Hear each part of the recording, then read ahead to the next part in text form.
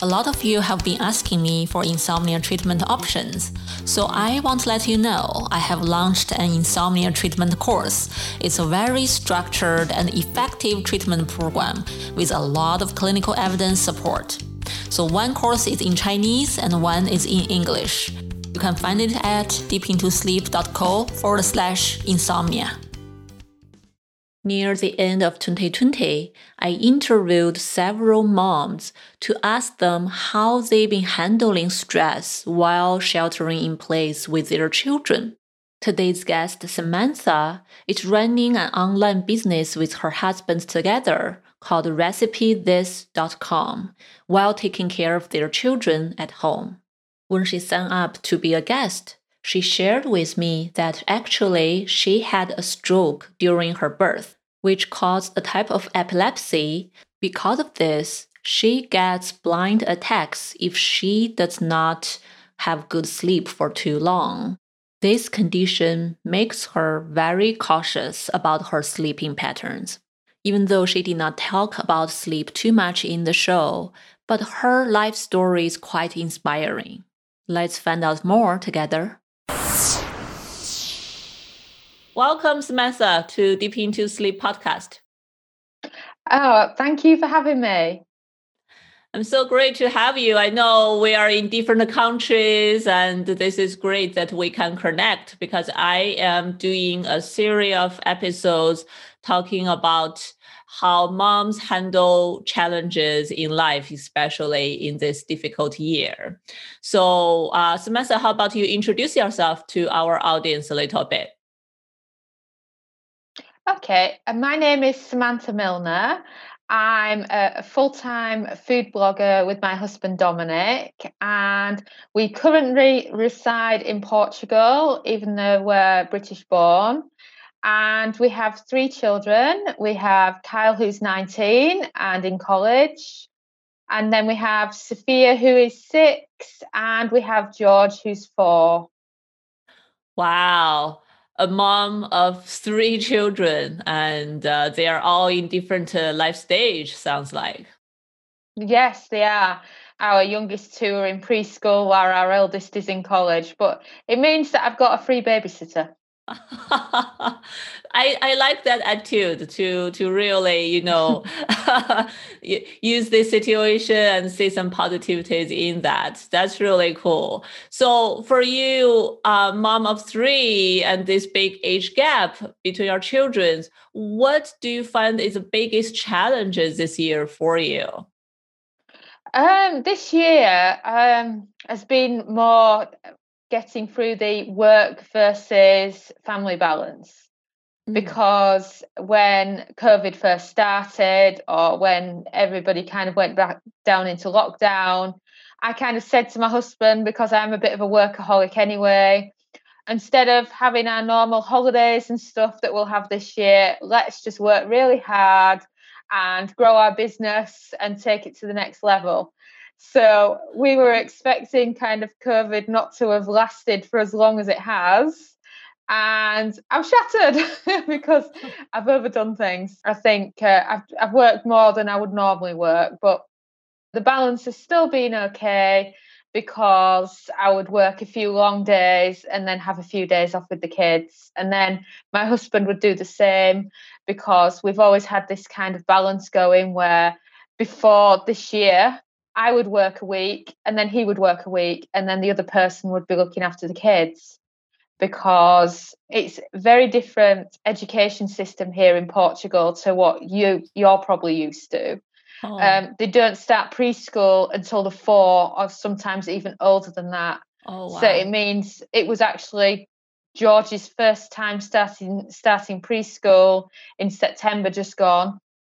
And Sophia was in her first full year when the pandemic started. So she'd only actually been away from home, from being with us all day, from the September. And then in the March, they closed the schools down. So we were used to how it is now before, so we've kind of got used to just having 1 child at home, and then we just went back to 2. So it didn't feel like that much of a change in our lifestyle compared to I know we've got lots of friends that have got 10-year-old kids and they're homeschooling them right now and not having a clue what to do. Right. It's different for us. Yeah, I see. I see. So this year, are you able to find some time for yourself in this kind of challenge? Because I know a lot of moms mentioned to me before that they are not able to have their own personal time until very late at the night, and then they won't enjoy their personal time, so they don't want to go to bed early, and which interfere with their sleep. I'm wondering what that's like for you. Yeah, I'm probably just as bad as those. I'm probably worse, in fact, because I'll kind of get the kids to bed at about 7:30, 8 o'clock. And then because I'm running a blogging business and a lot of my readership is in America, it's then going into our busy time. So I'm often stuck on social media for a few hours. So I do not get any personal time at the moment. I think the closest I get to personal time is taking the dog for a run, Oh, unfortunately. wow. That's tough. So you've been working, working, working, and then either work or taking care of the kids. And for your personal time, possibly only the dog walking time. That's not a lot. Yeah, I think that's about it at the moment. Yeah, I mean the kids even follow me when I go into the shower. They come in with me, they always do, and they haven't grown out of that habit yet. Well, my 19-year-old doesn't shower with me, so at least I've got that. But yeah, because of their ages, they're kind of 4 and 6, so they still follow me around everywhere. Probably my only personal time is when I'm chatting to you. Oh, Um, yeah. because they're in the house with the dad. But I really don't mind. And I know come Christmas Hmm. time I will get some personal time. And I've always had my personal time when it's the school holidays. I've always kind of worked during term time and then had the breaks off. But with COVID this year, we didn't have any vacations, and so I'm at the point now where I need to relax. It'd be nice to have a Christmas break. Normally, I would get a break. I mean, we would normally go traveling, and with COVID, none of that's kind of happening at the moment. But I'm making sure that I'm getting a good 8 to 9 hours sleep a night to make up for it.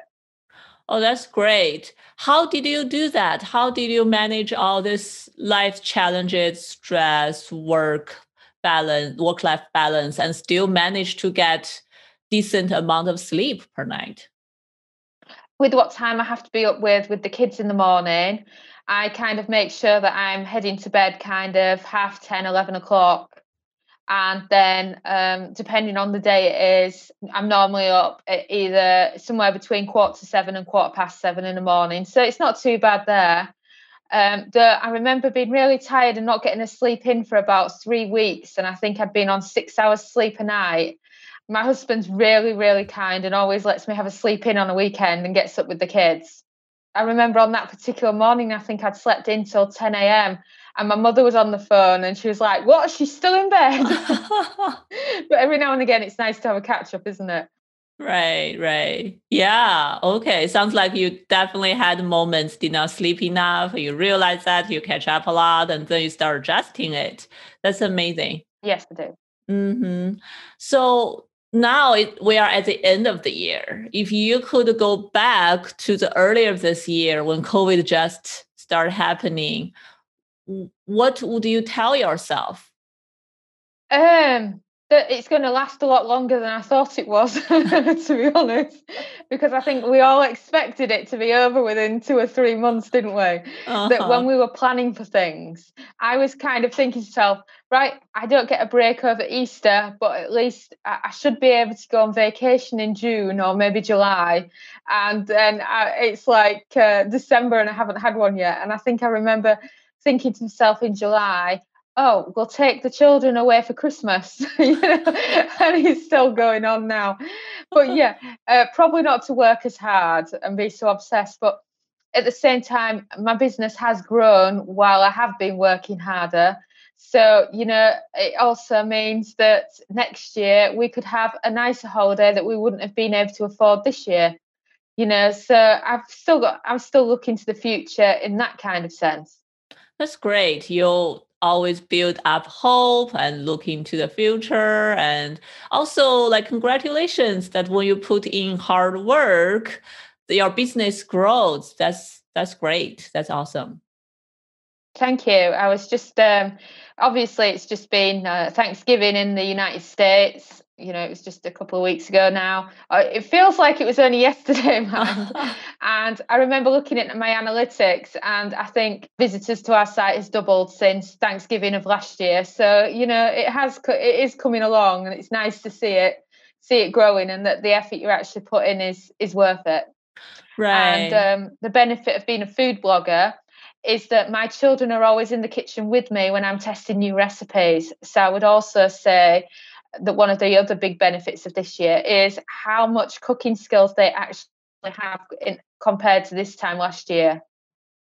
That's really cool. Actually, I do want to ask you more about your food blogger, because now, the first half the year, my self-care was gardening. Second half the year, my self-care is cooking. Now I'm trying new recipes, and I would love to read your blog. What's the name of your food blog? It's called Recipe This. You can find it at recipethis.com, and it focuses around teaching people how to cook with kitchen gadgets. So lots of air fryer, instant pot, slow cooker, Oh, soup maker. wonderful. I just bought an air fryer, but I don't know how to use it quite well. Oh, it's fantastic. And we've got about 450 air fryer recipes. Wow. That's so cool. Do you enjoy cooking? Do you find yourself very relaxing while you are doing your food blog and trying new recipes? Yeah. Yes, I do. It's like we started it 5 years ago, and I still feel like I'm in the honeymoon phase. It doesn't feel like a day job. I've always found that I find it, and it's just nice to chill out and to cook. So you are really turning something you enjoy to your job. Oh yeah. Before we were food bloggers, me and my husband used to manage blogs for other people. And the people that we worked with weren't always that nice, or we would give them ideas of what they should be doing to make more money, and they just never listened to us. Oh, So me and my husband said we might as well just do it ourselves. So we kind of left that kind of area and kind of just work full time together now. And like I say, have done for 5 years, and it'd be strange now to do something different. right. And both of you working on this together as entrepreneurs sounds like that's wonderful. And you can make a living and with no problem. Yeah, definitely. I mean, my husband, he used to be a chef, so it makes it even better to be in the food blogging industry together. Because then I can Perfect. say to him, "Does this sound right?" And he can actually give the professional opinion, which is wonderful. Yeah. And best of all, I'm partially sighted, and I am so slow when it comes to doing preparation. So he can just come in the kitchen, and it's amazing how quickly he can peel and chop some carrots for me. So they are very, very fast when it comes to preparation. That's wonderful. You guys are perfect team together for this. We are.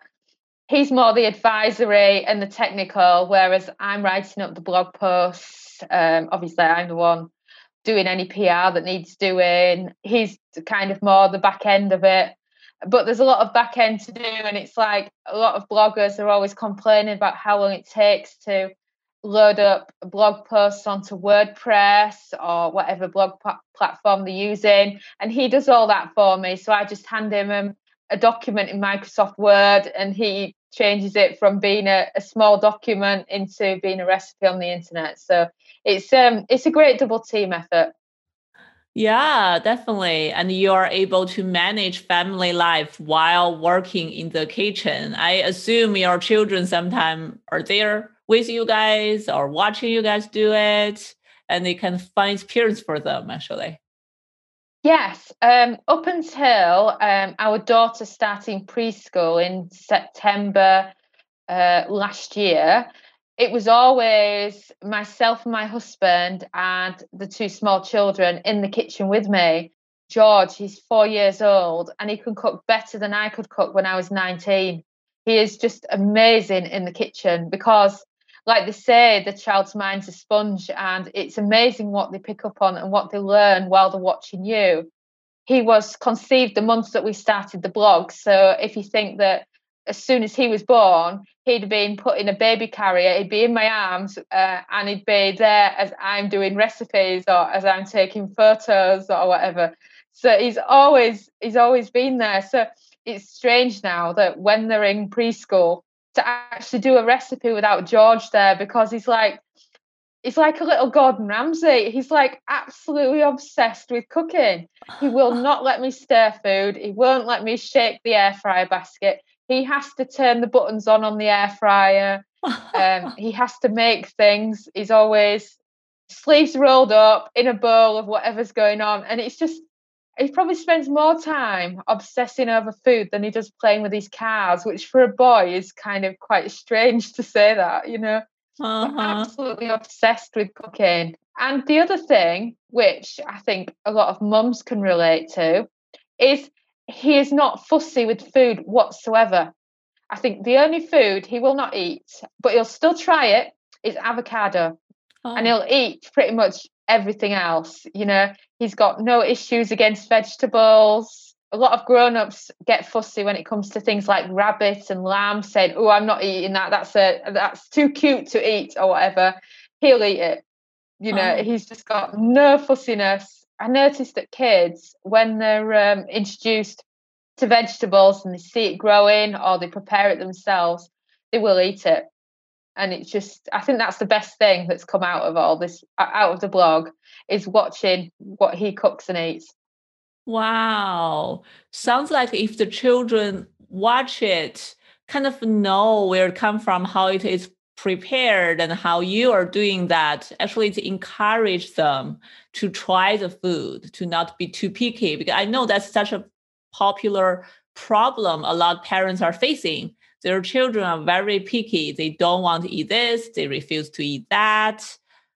But you don't have that struggle. That's amazing. Yeah, I don't have that struggle. The only struggle I have in that department is the fact that my oldest son is allergic to nuts. So Mm, that can be hard work because Portugal is very much built on the Mediterranean diet, and right. nuts is a big part of the diet. You know, so that can be difficult. But none of my kids are fussy eaters, and my husband's not a fussy eater that much. A few food allergies, but that's the only problem we have. But we cook from scratch every day, so it's never a problem for us. Yeah, I definitely find myself cooking food or figuring out what food to prepare and to eat. That's very good way to take care of ourselves. I try not to eat too much takeout from restaurants this year. I feel like cooking yourself, you can make sure it's clean, it's healthy. It just needs some time. You just need time to learn. But once you learn, you are familiar with that, it actually can be faster, right? Yeah, definitely. And especially with the having the air fryer as well. I think the air fryer is fantastic because you can kind of throw a whole chicken in there with a little bit of olive oil and seasoning, and you've got a roast chicken. And it's so much cheaper than going out and buying a rotisserie chicken down at Walmart. Of course, we use the Instant Pot a lot as well, so we can just throw in some vegetables in there, and you've got roast chicken and vegetables for dinner. It's just simple. It's not much effort either. Great. I have to read your blog and learn how to use my kitchen stuff. I have all those in my kitchen. I just don't know how to use them very well. That's really cool. Good to know. So, near the end of our show, what is the last wisdom you have to all these other mothers who are listening, who may be busy at their work or who may be also entrepreneurs with children at home, who are struggling somewhat? Anything you want to say to them? Well, for me, I used to have a very different lifestyle many years ago. When Kyle was a baby, I was working long hours away from the home and I was eating a lot of processed foods. I noticed the biggest problem with Kyle is he seemed very hyperactive at that age compared to what he was when we moved to Portugal. And I put it all down to the fact that he wasn't getting enough sleep and he was eating processed foods. So if there's one thing that I wish I could go back and do, it would be to use more of the kitchen gadgets back then and make sure he got to bed at a reasonable hour, even though I was working long hours. So I think a lot of it comes down to the balance of eating healthy and getting enough sleep. Yes, definitely. That's so important. What we put in our body and how we respect what our body needs, sleep-wise, nutrition-wise, that can make a huge difference to us. Like you mentioned, your child, the hyperactivity, and sometimes, yes, sleep is a big part of that. Definitely going to check out your website. And I will put your website on the show note also, so people listen to our show will know your website, and if they want, they can check it out. I definitely going to go there to learn some recipes I can use every day. Thank you very much, Samantha, for coming to the show today. Thank you very much for having me. So talking about self-care, in 2020, the best thing I have done is to upgrade my kitchen gadgets and learn how to cook efficiently. So after the interview, Samantha shared a lot of great recipes from their website, which I will put on our show note at deepintosleep.co.